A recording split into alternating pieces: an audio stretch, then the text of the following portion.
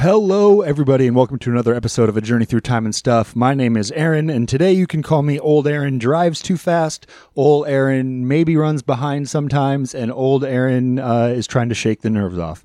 So, this is a cool one.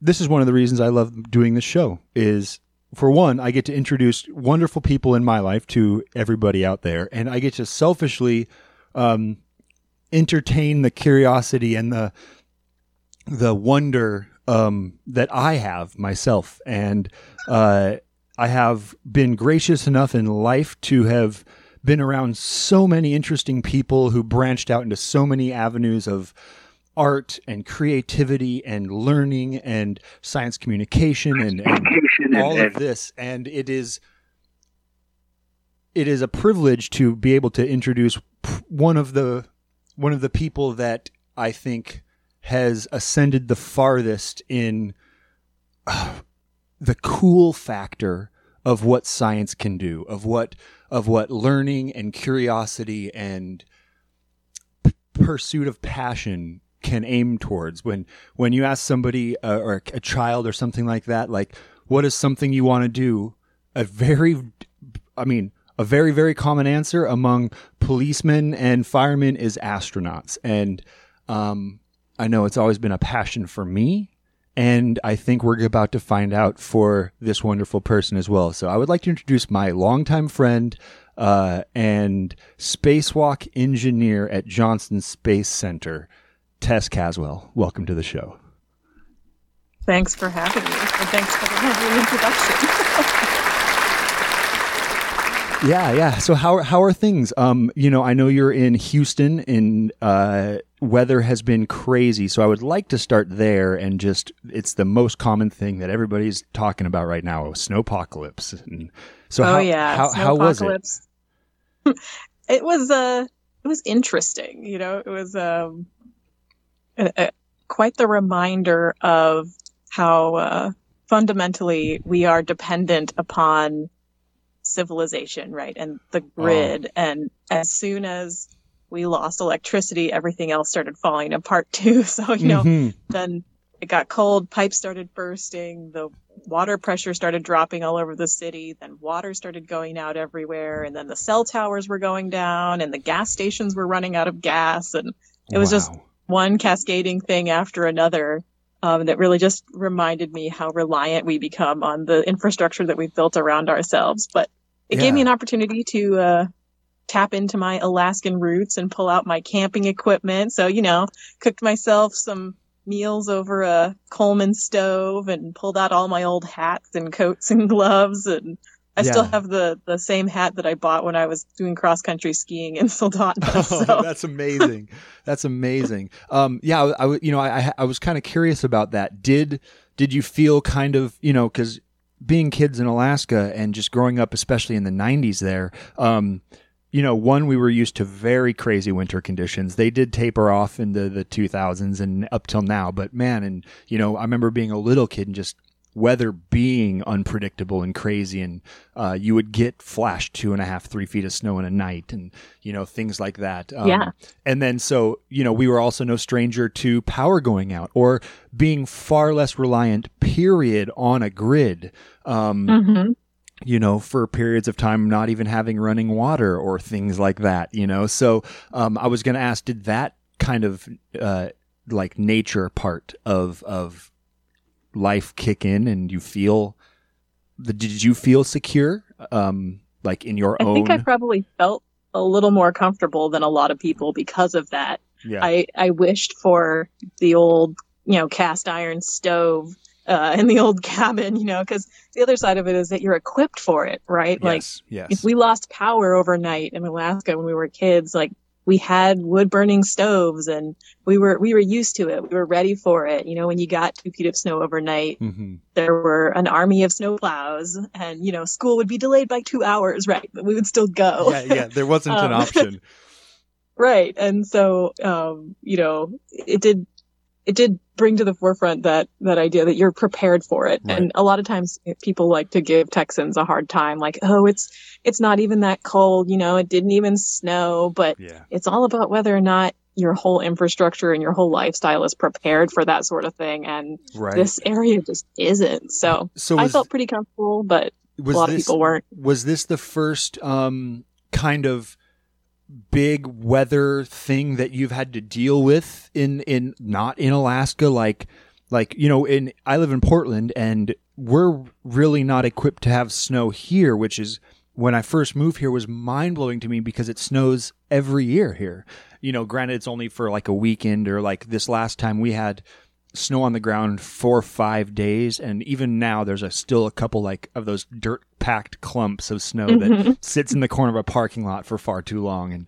And even here there are snow plows, but there's only like 5 or 6 for Portland, and so they just kind of move snow onto main streets and block off every side entrance to any roadway at all. And it very underprepared. Was this kind of the first one for you in a place that was really unprepared, as it's kind of the light's been shown on that?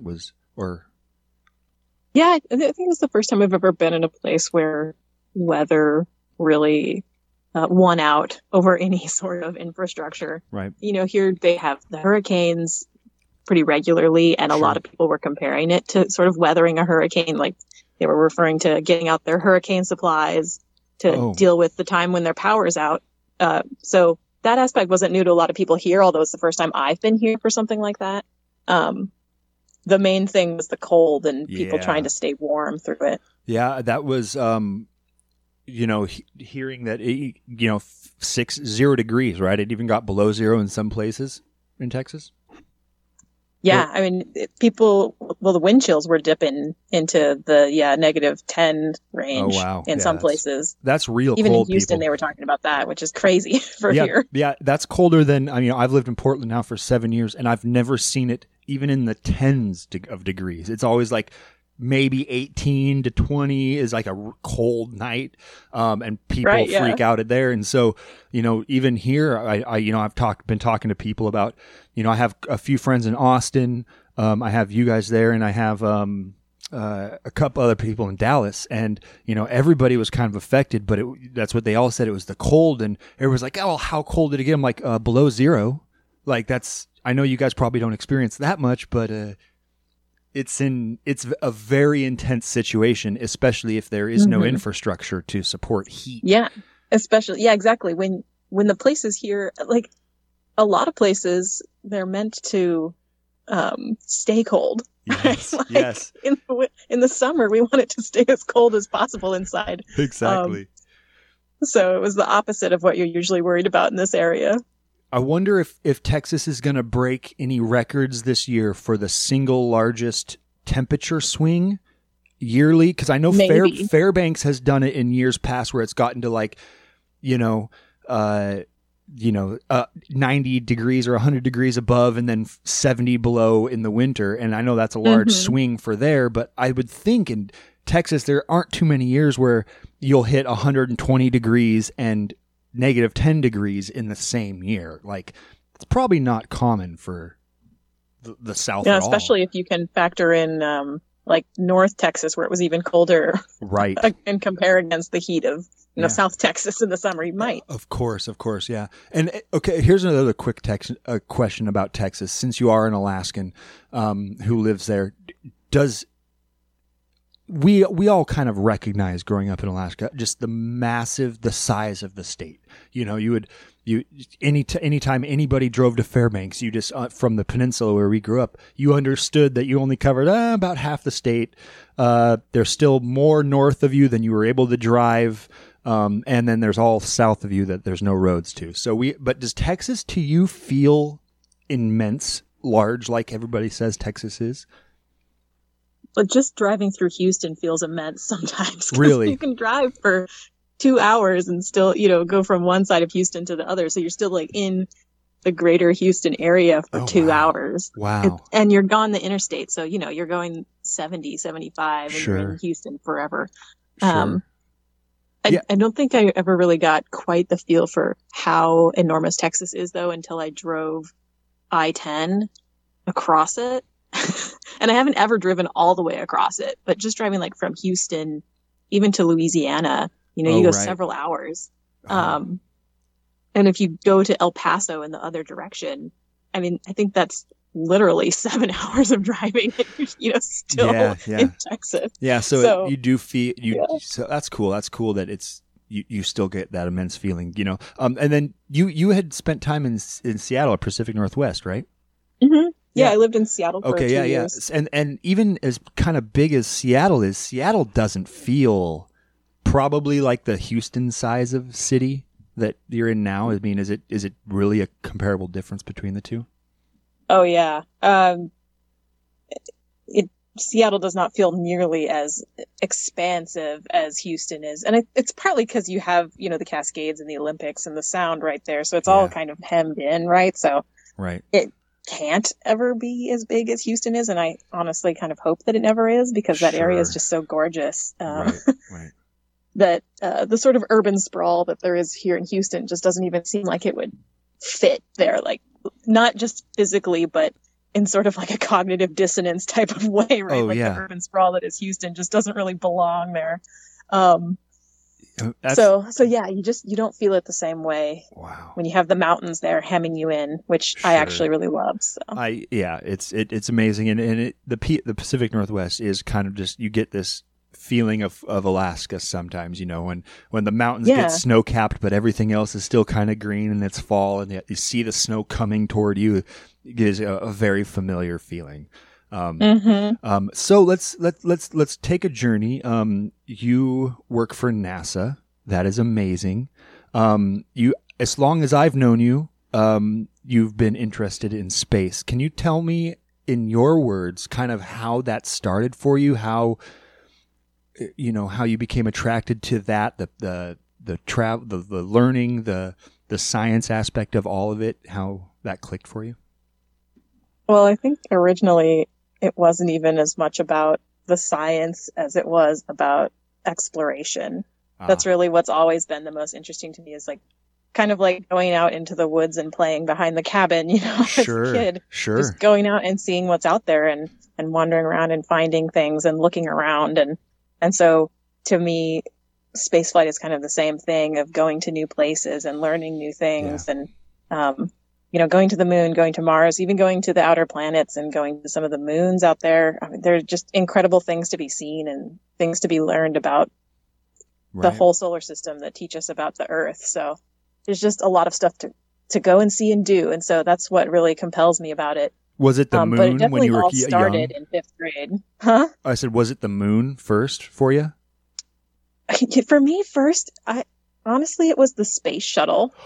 Oh, yeah, of course it would have been the space shuttle. Perfect. It's just such a gorgeous machine. Isn't it? I'm an engineer, but I think it is a beautiful space vehicle.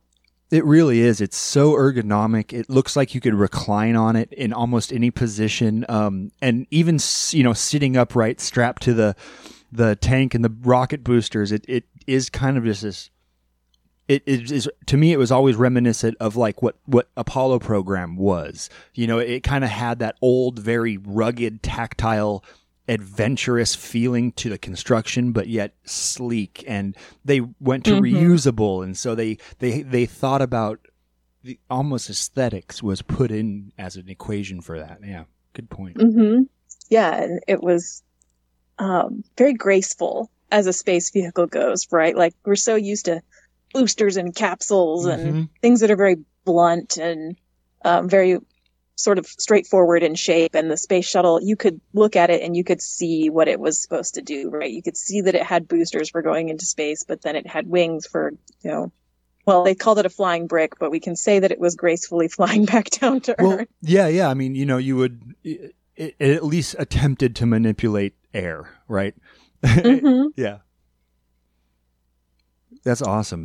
So it was a big picture of the space shuttle that Mr. Boyle in 5th grade had up on the wall of our classroom that really like captured my imagination, and that was like, the rest is history. That's awesome. So on that, how soon after that did you make it in your head that NASA was the end goal? As soon as was that kind of right then in that trajectory, or how did that work? Because I imagine it's an incredibly arduous process to to get to Yeah, there. it was pretty much right after that I got hooked on human spaceflight specifically. Oh, hooked on human space. Yeah, for me, I find humans going forth and adventuring a little more compelling than sending a robot. Although I've studied a lot of the data that the robots and the rovers sent back, and all of those missions are incredible. And we could go on and on about some of the crazy ones that have just landed and are going to launch relatively soon. Yeah. I've been following Curiosity pretty closely on its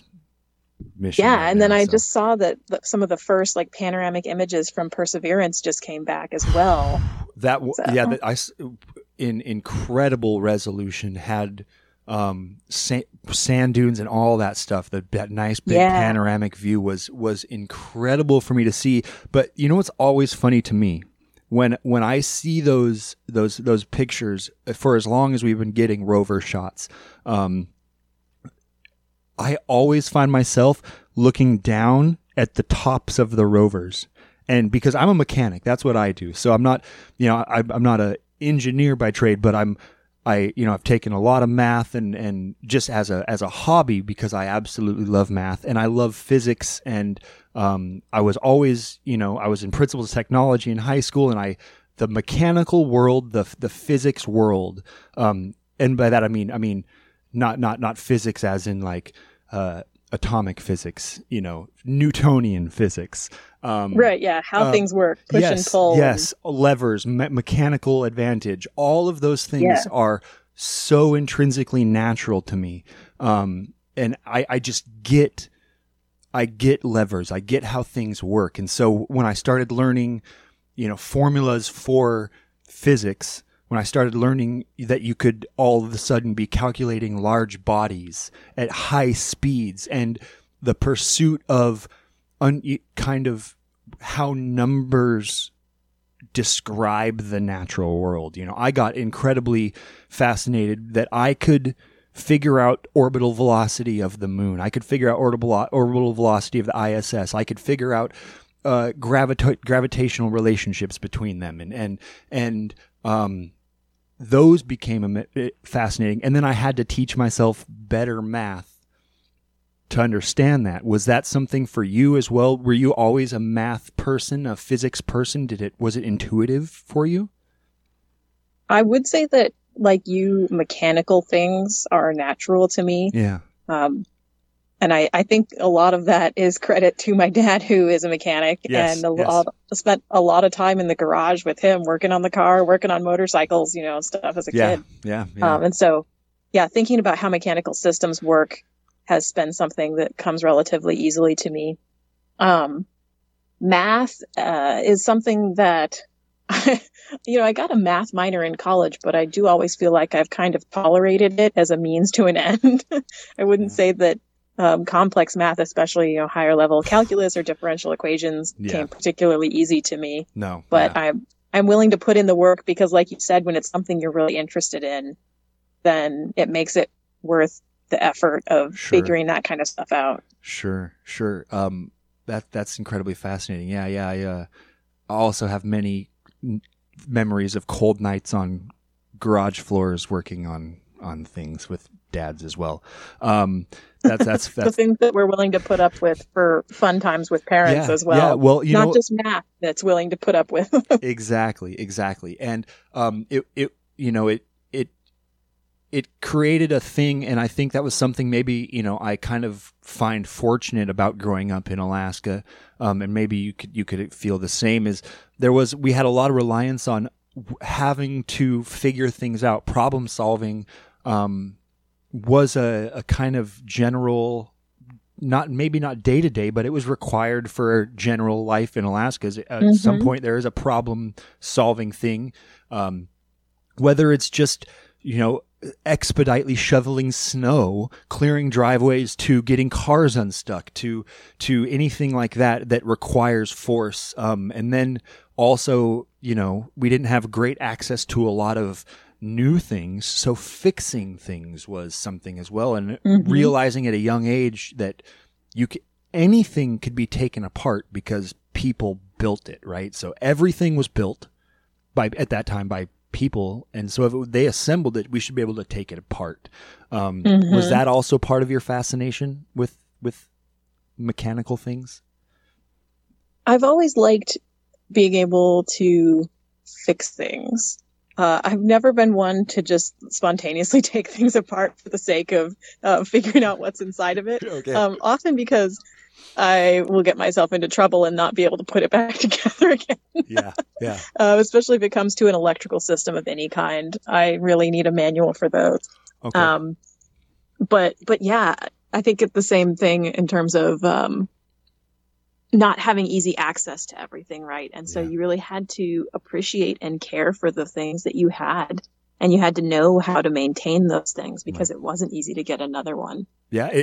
Or, maybe you couldn't get out of your driveway to get to a snowplow, so you better make sure that yours runs. Yeah, exactly. And I imagine that point you just made is super translatable to what you do now, on, working in modules with the ISS or spacewalk crews or stuff like that. They only have the stuff they have, and it's very hard to get new stuff. And designing systems, designing operating procedures and things like that for repairs is probably of utmost importance in what you do now. So kind of apropos. Absolutely.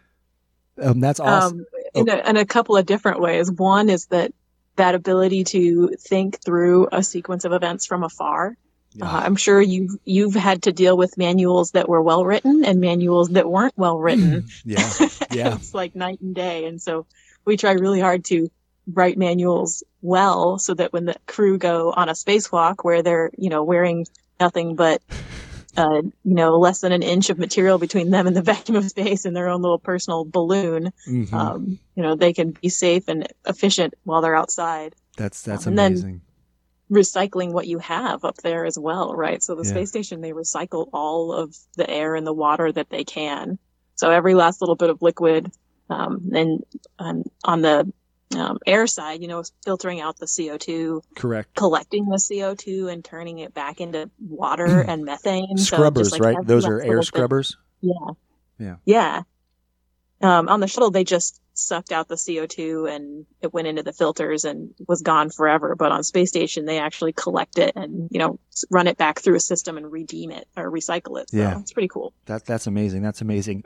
So when I guess, take me kind of through finishing high school. Did you already have a plan in finishing high school, planning your college trip to, knowing you'd have to go into aeronautics and engineering and learn all of these things? How did you plan that? How did you have like a fast track? Have you already talked to other people who are astronauts or engineers at NASA and see what they did? How did you know that?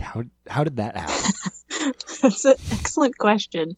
And I will say I had a pretty rock solid plan when I graduated from high school, and then literally none of it actually happened. Oh no. Okay.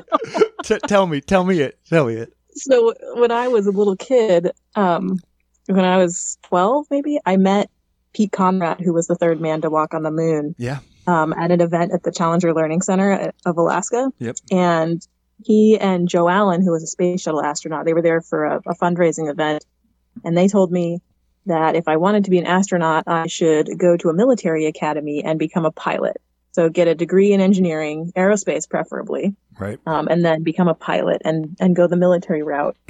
And so as a little kid, I thought, okay, if that's what I got to do, that's what I'm going to do.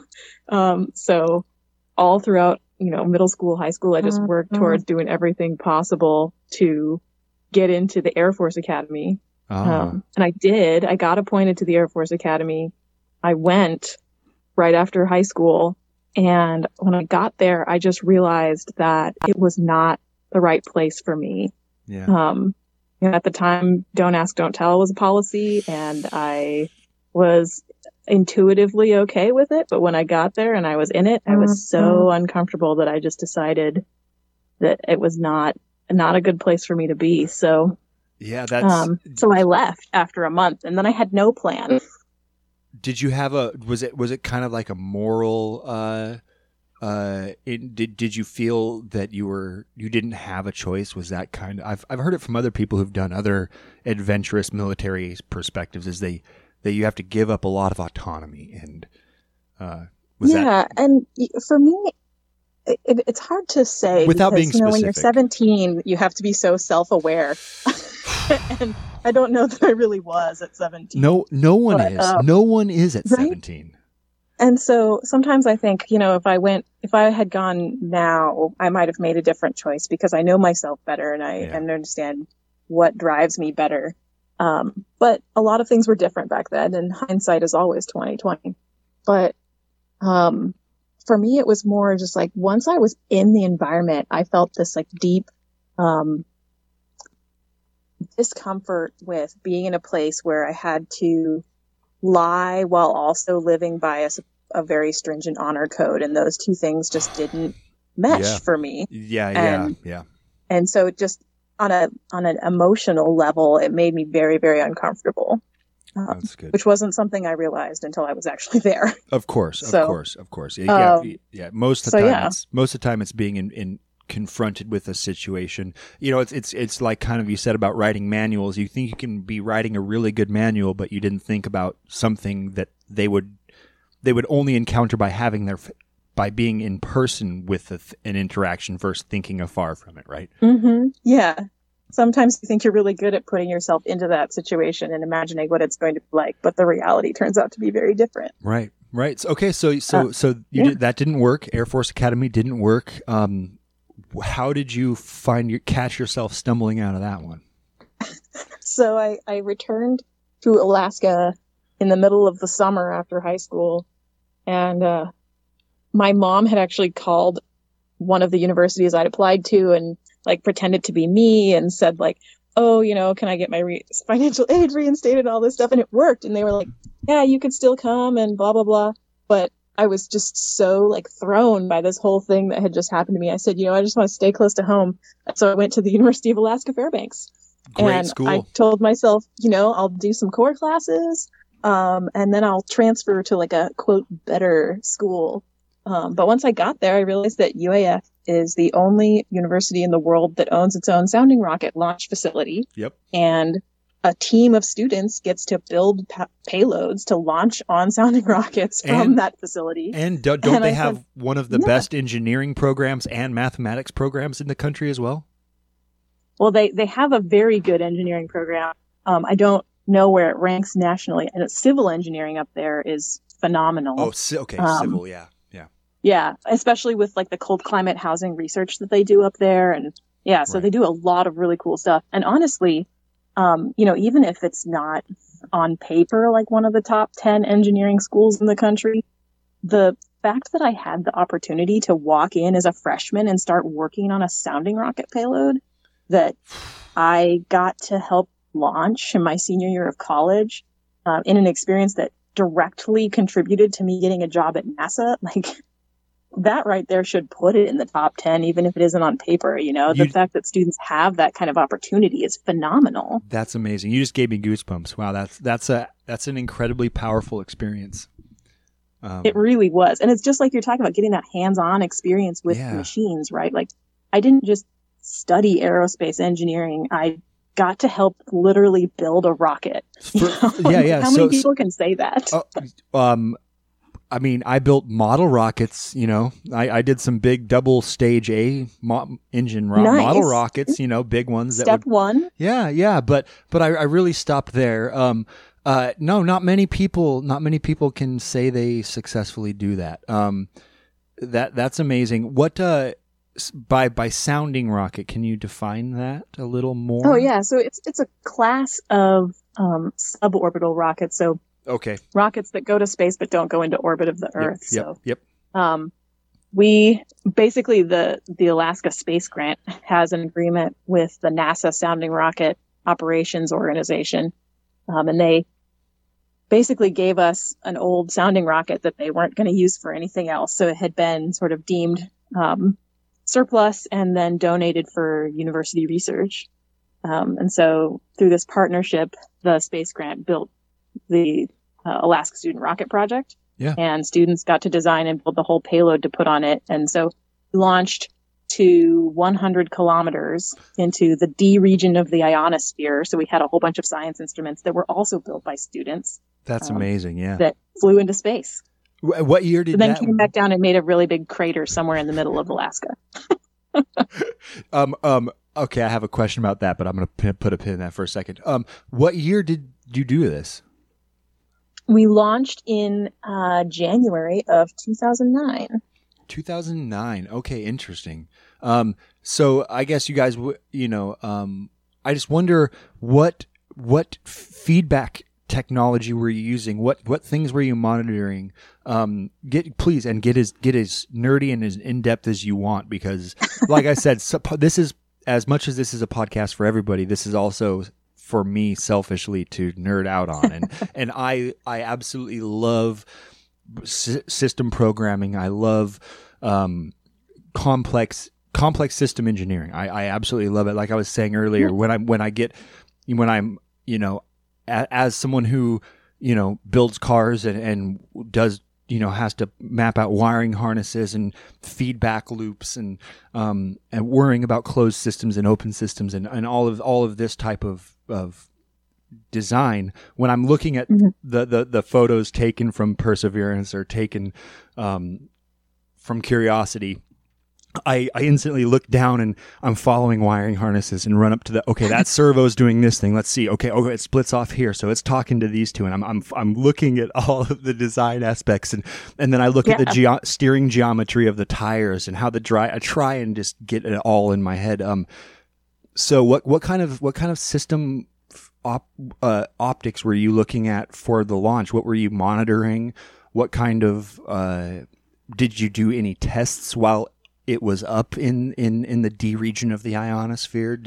What were kind of some of the specs of your program? I will tell you, I started out as the mechanical engineering lackey. So the mechanical stuff was way more my bailiwick than any of the signal processing and all that stuff. But please tell me. We had a bunch of different things. So some of the science experiments, at least, we had a magnetometer, so measuring magnetic field throughout the flight. We had a UV sensor. We had a sun sensor. The sun sensor was it was 4 sensors around the circumference of the vehicle that basically measured the spin rate of the vehicle. Yeah, you would need a solid reference point for that. Yeah. And we had, we measured radio frequency attenuation by the ionosphere. Oh, so we interesting. So we had an antenna built into the nose cone of the vehicle. And so we had to, the students before me had basically invented an RF transparent nose cone material that they could put an antenna inside and receive signals during the flight through. And so they were checking for attenuation in bounce back and all that up there. Wow. And so that in itself was kind of cool, because it not only had to withstand the structural loads of the launch, which went up to 20 Gs, but also the thermal environment, right? So that kind of acceleration led to really high temperatures, in the hundreds of degrees along the nose cone. So it had to be really strong mechanically and thermally in order to survive the flight. So that in and of itself was sort of part of the experiment. We had a non-pyrotechnic door that basically deployed on a solenoid and springs to test like a deployment mechanism that didn't involve pyrotechnics. Was that part of maybe more of what you would have focused on, is the actual operation mechanically of the release latch mechanism opening? Cool. And basically the whole mechanical structure inside of the vehicle. So, the longeron structure that supported all the deck plates, it had, I can't even remember anymore, 5 or 6 deck plates that were loaded full of instruments, and how you play the Jenga of fitting all of those instruments into the space allocated within the shell of the vehicle. Sure. And how you make space for things like the wiring harnesses. Yeah. And have the wiring harnesses make sense and make it to the power pack, and have the power pack be strong enough that it withstands flight and stuff like that. Well, I guess, and then you would have to run, you would have to, be thinking of, well, these parts have to go here. They can't be too far away from these other parts. But we also need torque and deflection structure in these things so that we don't get movement. So maybe parts have to be designed as an integral part of stress relieving, and so, I guess you would have to have, for lack of a better word, know your triangles, right? Know your spheres and your triangles. Lots of triangles, and then lots of vibration testing and spin testing. Oh, wow. Oh yeah, because so when it's launching, obviously the ailerons would be adding corkscrew, for lack of a better term. How many G's, or how fast, or RPMs, I guess would be in RPMs, was the rocket, did you plan on the rocket actually spinning in its flight? Do you remember? I honestly cannot remember anymore. But was it pretty fast? Was it in it was really fast, though. Like thousands of RPMs? No, I think somewhere around like 100. Oh, okay. So not crazy, not spinning like a top, but still pretty fast. Yeah, just enough to keep it nice and stable. Yeah, of course. Wow, that's cool. So you do that. You get there. Where did you go from UAF? I did a couple of internships while I was in college. One of which was with a company called United Space Alliance, who is the prime contractor for the space shuttle program. Yeah.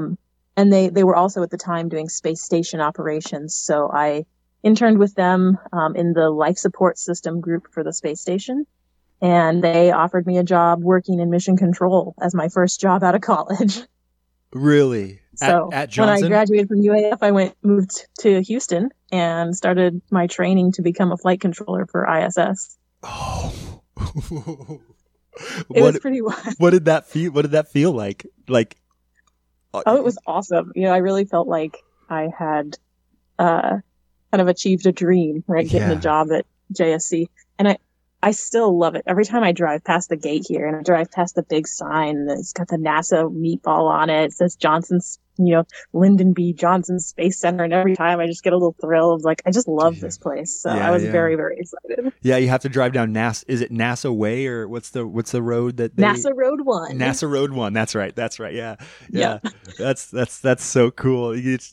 It almost sounds like it's the beginning of a movie, right? It is just kind of this ethereal, exciting moment. Like I said, everybody wants to feel that feeling, be an astronaut. You watch all the space movies and they take the trip into the Space Center where they're preparing and they're getting their training done. Wow, those are always really funny though, because in movie scenes, JSC is always really sleek and with lots of modern buildings with lots of glass and all this stuff, and then in real life it's a lot of office buildings that were built in the 60s. Yeah, lots of concrete, very small windows. Yeah, they've done a really good job recently of building more environmentally friendly buildings with more of that modern look, but there are a lot of very blocky, laminate floor buildings. But wasn't that kind of the appeal of NASA at that time is, hey, we need to get this done. We have a program, we got to get to the moon. We got to do all of these things. Facilities had to pop up. They had to be there, and they had to be able to last because, knowing where funding came from at the time, maybe the money that they were getting had to go into space, right? Not into facilities. So I guess it kind of makes sense. Well, originally JSC was leased from Rice University. So the land was leased from Rice University with these caveats that it had to be developed like a campus, because there were people sort of hedging their bets at Rice who thought, maybe the space thing would blow over and they would get this really nice campus built for them by the government. Yeah. So I think they leased the whole site to NASA for $1 an acre or something like that. It's really low value. And then, of course, NASA stuck around. So JSC has kind of like an old college campus feel because of that. Cool. So you started interning with doing mission control programming or monitoring. Is that the way you would say it? Like, yeah, monitoring, okay. Operating. So would you be on a headset then, like talking to the crew?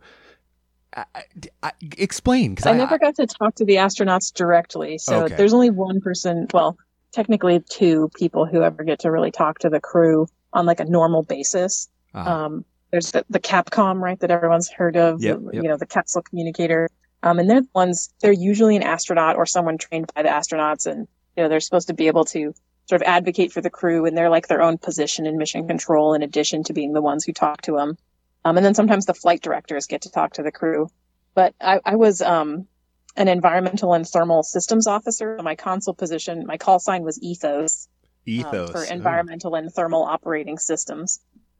And so I was responsible for monitoring the air on board the space station. So everything from the composition to the temperature and the humidity, and the water. So making sure that all of that equipment I talked about earlier for recycling water was working correctly and providing the right amount of water to the crew at any given time, which was actually a kind of a dance between input and output since it's a giant recycling system. Right. And was that for the whole space station or the U.S. parts, the U.S. modules, or? Yeah, that's a great question. So for the U.S. modules primarily, or I should say the U.S. segment. So basically the space station, as you're kind of alluding to, is divided into halves, basically like the Russian side and the U.S. side, which includes all the other international partner modules. Correct.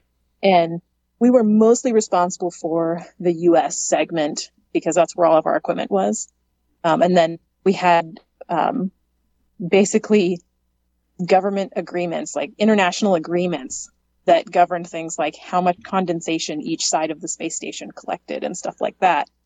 Because it all comes down to that balance of water and where it goes and who gets to recycle it and who gets to use it. So there's a little bit of an intricate dance in that regard.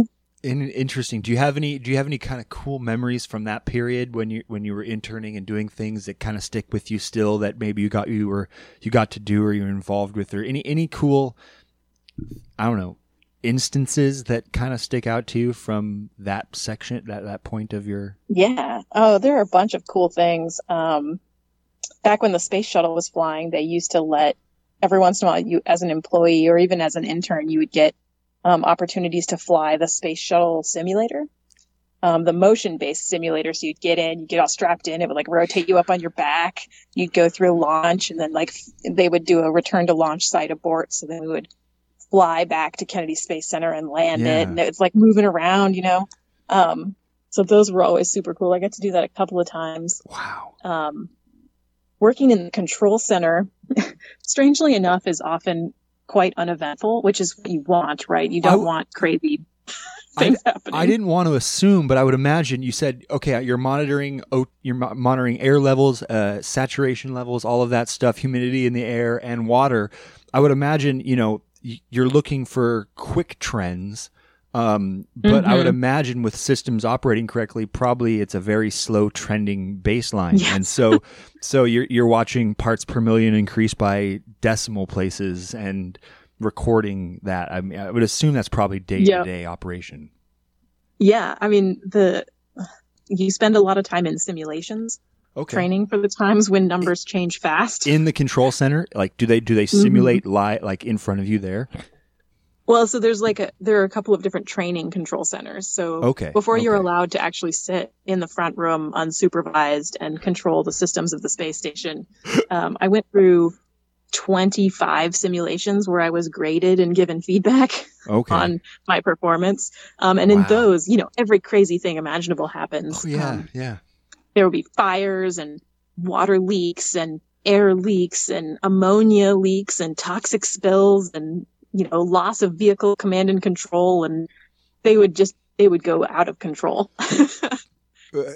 So that by the time you're actually working on console for the real vehicle, it's almost boring. Do they do a pretty good job at?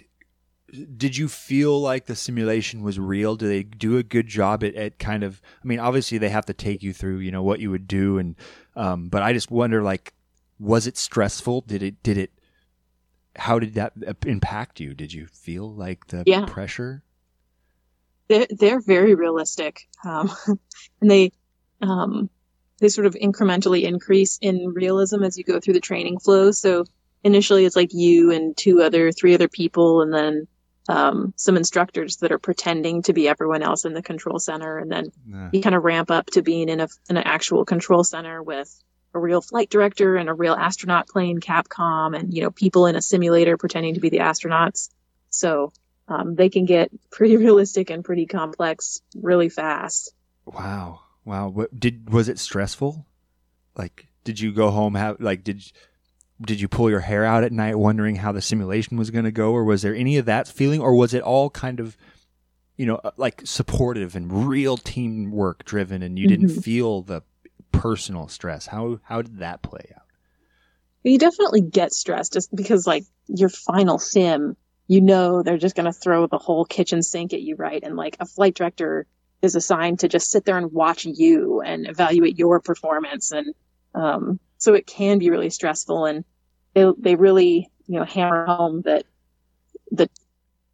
ultimately, like, when you're on console, human lives are on the line, right? Like, we're there to support the astronauts and keep them alive when things get really bad. Yeah.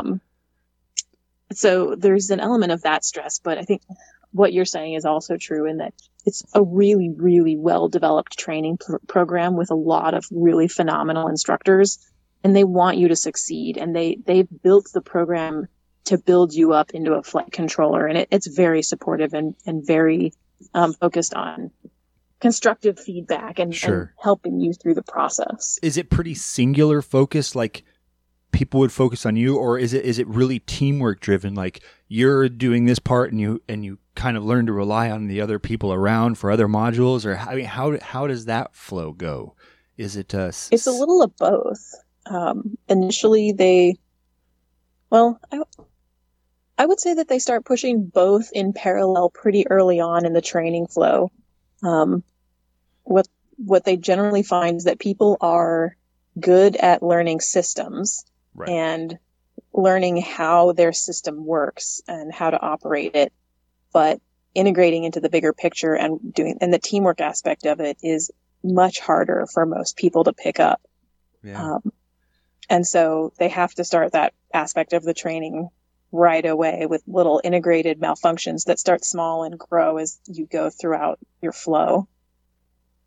Interesting. Okay. Wow, that's because I would imagine it. To me, it seems kind of like a lot. I mean, obviously there has to be cohesion, but it seems like it's just kind of a lot of single parts working. I mean, working together, but not that.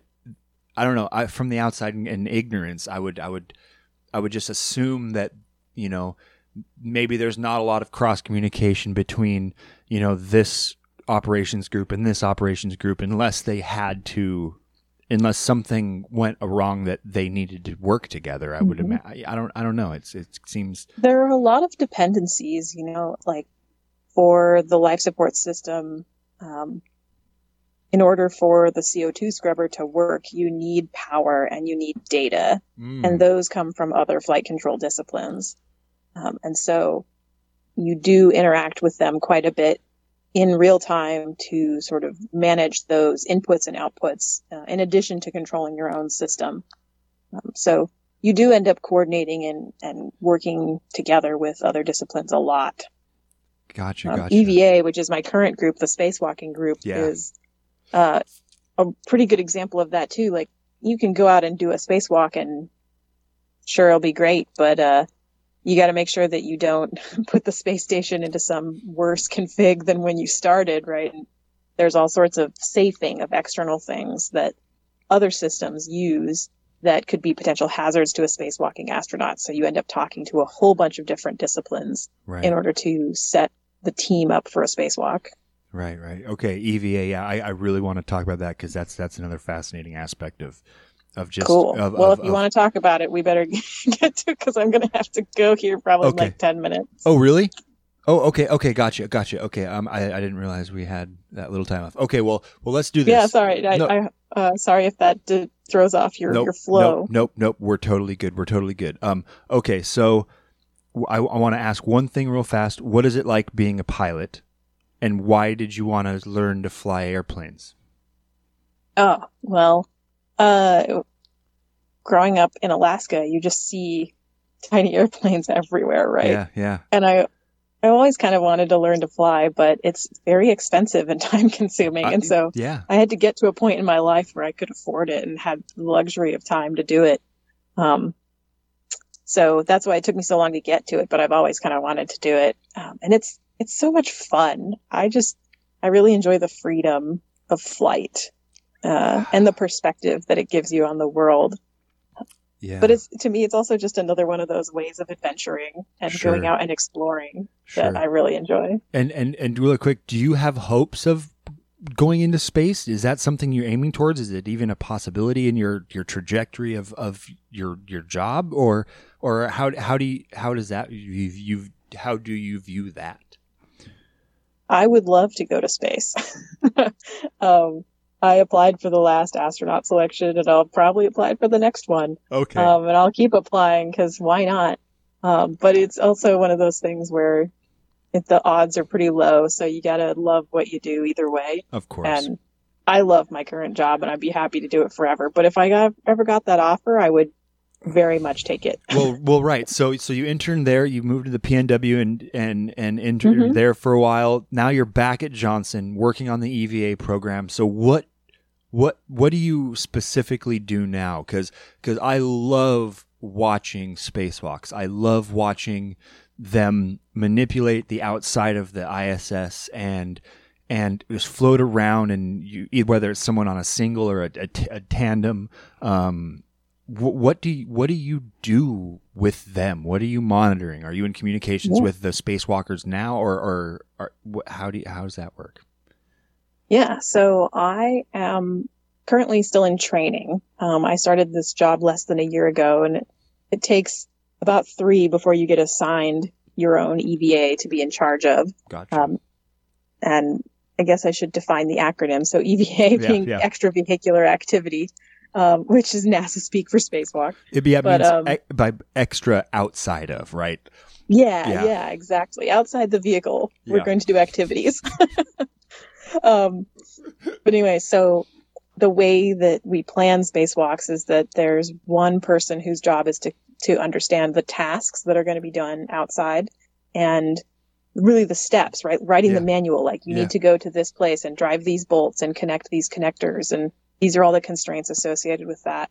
And then one person whose responsibility is the system, so the suit, the airlock, the consumables inside the suit, and how you manage the oxygen and CO2 removal and stuff like that. Sure. And so I'm on the task side, so I'm in training to be one of those people that basically scripts spacewalk activities. Oh, that's amazing. That's amazing. I wonder if I saw pictures correctly. You've done, though, because Johnsonville has, or JSC, however you want to, that has the giant pool, right? That's the center that has the world's largest pool, or some big. I don't know if it's actually the world's largest pool, but it is a 6 million gallon swimming pool with an entire mock-up of the ISS inside of it. Right. And I was there today. So. Have you gone in a spacesuit down in the pool yet and tried even that? Have you been underwater? Not yet, but I will eventually. I recently got fitted for spacesuit gloves, which is part of the process. I saw that. I got my whole body measured by lasers to figure out what size of spacesuit would fit me the best. That's awesome. So the process is in work for me to get to do that, but I haven't yet. Okay, cool. Very cool. Because that was always one of the things, is wondering how, obviously the training in water is the next best thing for close to weightlessness, right? With for long periods. And I know that they can replicate that pretty well. I was wondering how, what it was even just like to be down in a pool, and like you said, your own personal balloon, and trying to manipulate tools and parts. And so how has it been? I imagine you have to get yourself acclimated to tools in general that are available to the astronauts, and manipulation of things. How has that been, kind of familiarizing yourself with what they have? part of our training process is to become instructors of classes about the tools. And so I'm certified to teach a 2.5-hour long lesson about space tools. It's really fun. That sounds so amazing. Oh, wow. Do you have any hopes in the future of Will as doing SciComm? Science communication, like being a I remember, like you said, people going to Challenger Learning Center or any of these places, and you would get representatives of NASA and places coming in and teaching SciComm and getting that introduction. Is that something that you want as well down the road? Or? Oh, I love doing that kind of stuff. Even ever since I was a kid in Soldotna, that thing where I met Pete Conrad and Joe Allen, my parents had convinced the board of the Challenger Center to let me go to that by basically signing me up to give a speech about how wonderful a Challenger Center would be. So I put on a little spacesuit and was like, I think that having a space camp would be amazing. Oh, that's awesome. Someday I'm going to be an astronaut. The end. So you really like the being an instructor part of it as well, and teaching it, and I guess being able to teach it means you know it better, right, than just studying it. Oh yeah. That's always the best part about teaching, right? Is you learn stuff from the questions that your students answer or ask, or the answers that you don't know and you have to go look stuff up, right? Yeah, of course. Okay, so real quick to wrap up, I have a few questions I wrote down. It's just kind of just general questions. How often are Kobayashi Maru jokes made on the when training? So not as much as you might think, but when I was in the ethos group, there was a woman whose name was Mari, and her ECLIS final. So ECLIS was one of the life support system teams that became ethos down the road, but she was an ECLIS, and her ECLIS final was so impossibly hard that it went down in history as the Kobayashi Mari, because there was no right answer for her in her ECLIS final. Oh, wow. What's one of the coolest, if you could just think off the top of your head, one of the coolest things that you've learned that you didn't think you would learn while doing this adventure? Do you have one that just kind of sticks out? I never thought I'd know this, but I know this thing now. Well, so we haven't really talked about my study of geology very much, but I did go back to school and study geology. I didn't even realize. And I studied planetary geology. So when we were talking about Mars earlier, I think something that I just never really appreciated until I studied it was how active a world Mars is. The sedimentary processes that are ongoing on Mars. You see those pictures and you think of it as just like a lifeless world. Yeah. But when you look at the rock record, you see sand dunes, like you mentioned earlier. You see signs of rivers and lakes and lava flows and all kinds of stuff that have happened over billions of years, not to mention all of the impact craters, which are a whole, numerous fields of study of themselves. Yes. And so just the fact that every world in the solar system, and I say world to include planets and moons, has just this stunning variety of processes occurring on them. And they're both varied and similar, right? Fundamentally, geology is geology. Sure. So you just figure out the different ways that it's active on different worlds and how they're all linked in some way. Yeah. Well, that's just, and it's just really mind blowing. Yeah. That's thinking of the activity, speaking of that, they just found the trace amounts of, I can't remember what protein in the atmosphere of Venus. And the only way that much of it could be there is, either from a lot of volcanic activity, which we don't have any other chemical records of any of the other gases of insane amounts you would see, or life decay, right? And so we're finding all of these things as instruments get better, and the amount of time we've had to look at them with the instruments, that's growing. It's the ever expanding, circle of knowledge, and then for every little bit you get outside, the next boundary is even bigger and bigger, and Man, I think we could probably just talk about the amazingness of the solar system for an entire other episode, because I absolutely we brought our love. way through the solar system. I love our solar system. Okay, speaking of that, what is your favorite celestial body? What is your favorite part of our solar system? That is a really tough question. Can I take a cop out and say the Galilean satellites? Yes. All 4 of them? Yep. Because I think they're this perfect example of what I was saying a little while ago, in that there's this just incredible array of geologic processes, right? And you have everything from Io, just like volcanic hellhole of like continuous hundreds of eruptions across its surface, to Ganymede just being this block of ice that has clearly had some sort of weird icy tectonic activity on it as well. And Europa obviously is currently active, at least relatively recently. The surface is pretty young in spots. Oh, absolutely. Yeah. And so, yeah, it's just its own little microcosm of the weird wildness of the solar system. Well, and so I really like the Galilean satellites. It's absolutely wonderful. I often, kind of hearkening back to Sagan and all of our kind of the founders of exploration and pursuit of that, talk about the unknowns of the worlds, right? And the things you could learn just by stepping foot or touching it with the finger. And we are now realizing that, we not only may we just learning more about the growth and evolution of the solar system in itself, but we're learning about actual possibilities of life within our solar system outside of Earth.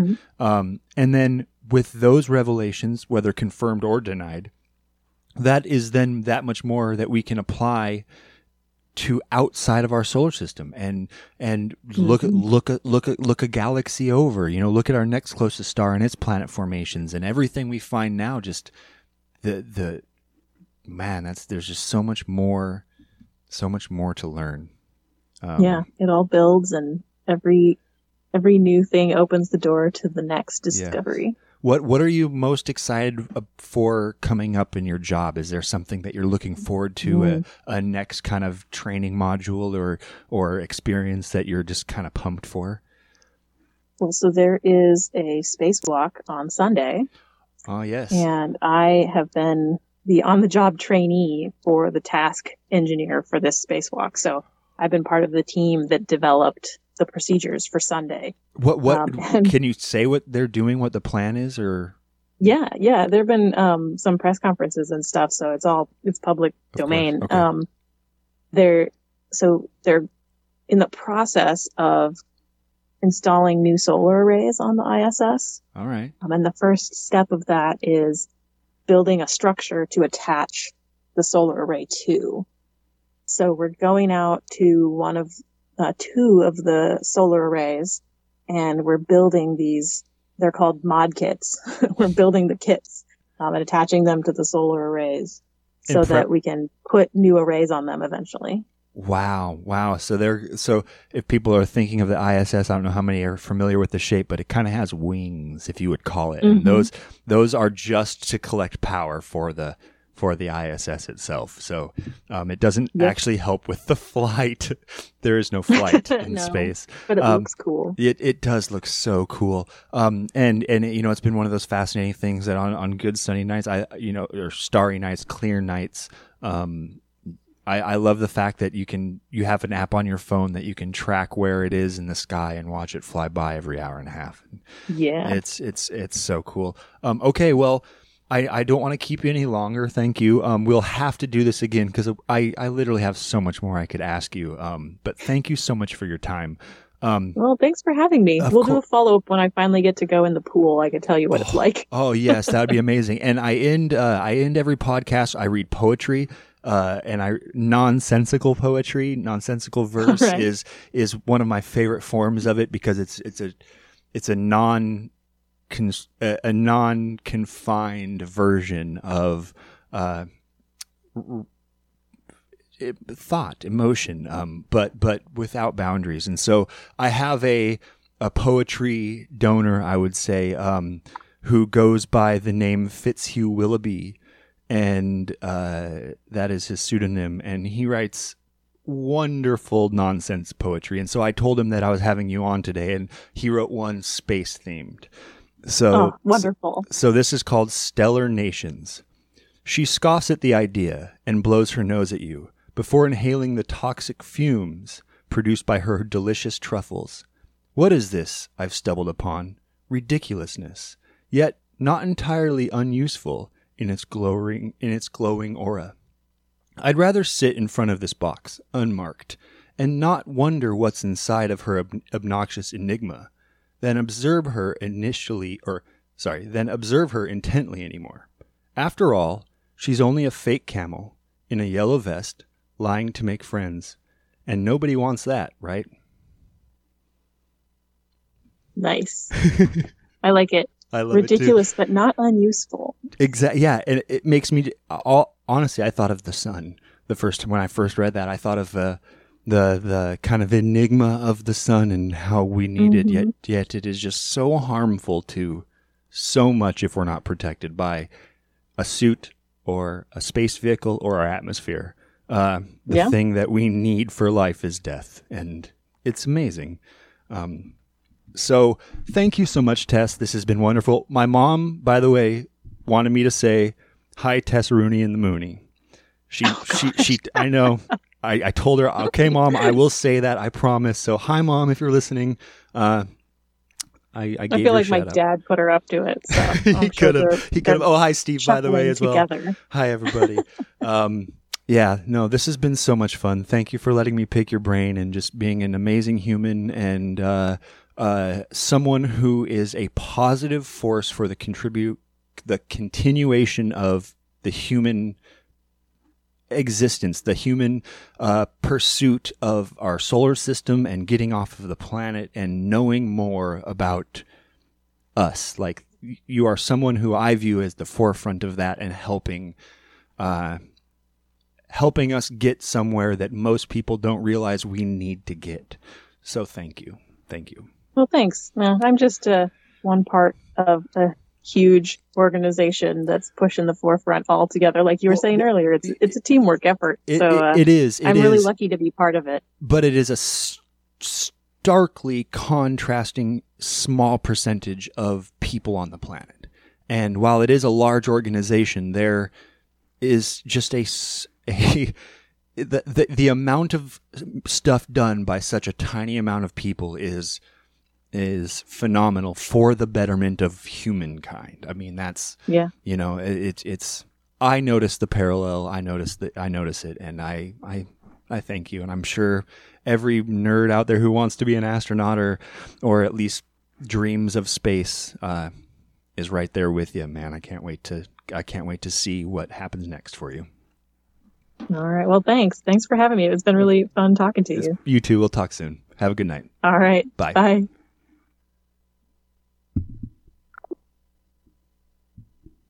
Wow. That was an amazing conversation. Man, I wanted to know so much more. So much more. Space is amazing. She is amazing. I'm sure there's so much we could have talked about. Any questions you guys want for Tess for the next time she's on, please write in. You can message on Instagram, on Facebook, timeandstuffpodcast@gmail.com. All of those things would be helpful, would be useful. And if you want to hear more or just reach a shout out, also NASA needs contributions. They are not funded like they should be. If we want all these things to help and not kill astronauts that we send to space, help out. It's all important. They need it. Anyways, I enjoyed this. I love you all. I hope you have an amazing week. I hope you enjoyed this. I have more big podcasts coming up soon. I can't wait to share them with you all. Thank you for your support, and drive like you know each other.